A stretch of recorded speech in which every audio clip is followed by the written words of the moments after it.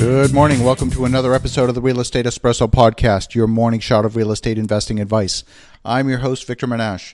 Today, we're talking about forcing things that are natural. If you're an investor and you're looking to raise capital, one of the things you need to do is develop a relationship with people who are interested in investing and investing with you.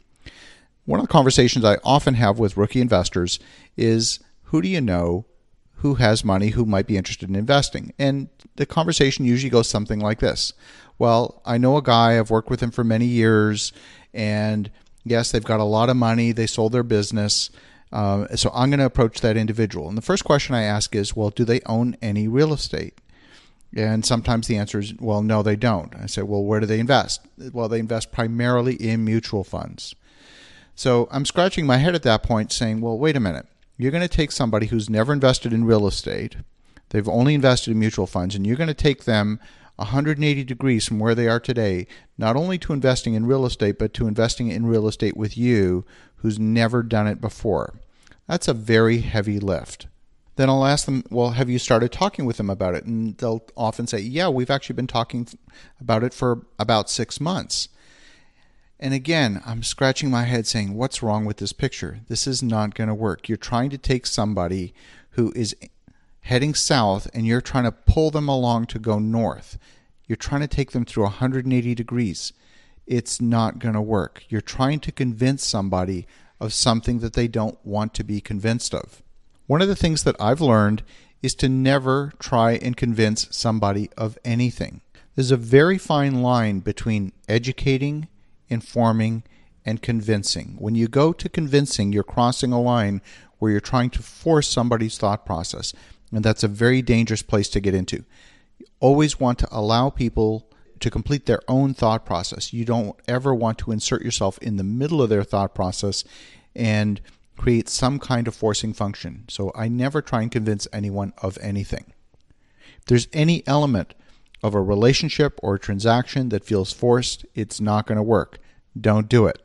A much better scenario might be you encounter somebody or you develop a relationship with somebody who already owns real estate. They may own 3 or 4 two-bedroom condos in the downtown, and it's an okay investment. It's not a great investment, but they already understand the principle, the concept of investing in real estate. What you're going to do instead is you're going to say, well, you understand real estate, you understand the benefits. Why don't you look at this other opportunity over here to the left? It's only 15 degrees away from where you are. It's not 180 degrees away. It's just a little bit off to the left where you're currently investing. I've got a multifamily opportunity that might be a better investment. And if it's a fit for you, that's great. And we can have a deeper conversation. If it's not a fit, that's fine too. The relationship is more important. When you adopt that perspective, you don't seem desperate for money. Remember, desperation is never attractive. I mean, think about it in the context of dating. The more desperate you appear, the more repulsive you are. It's exactly the same in business.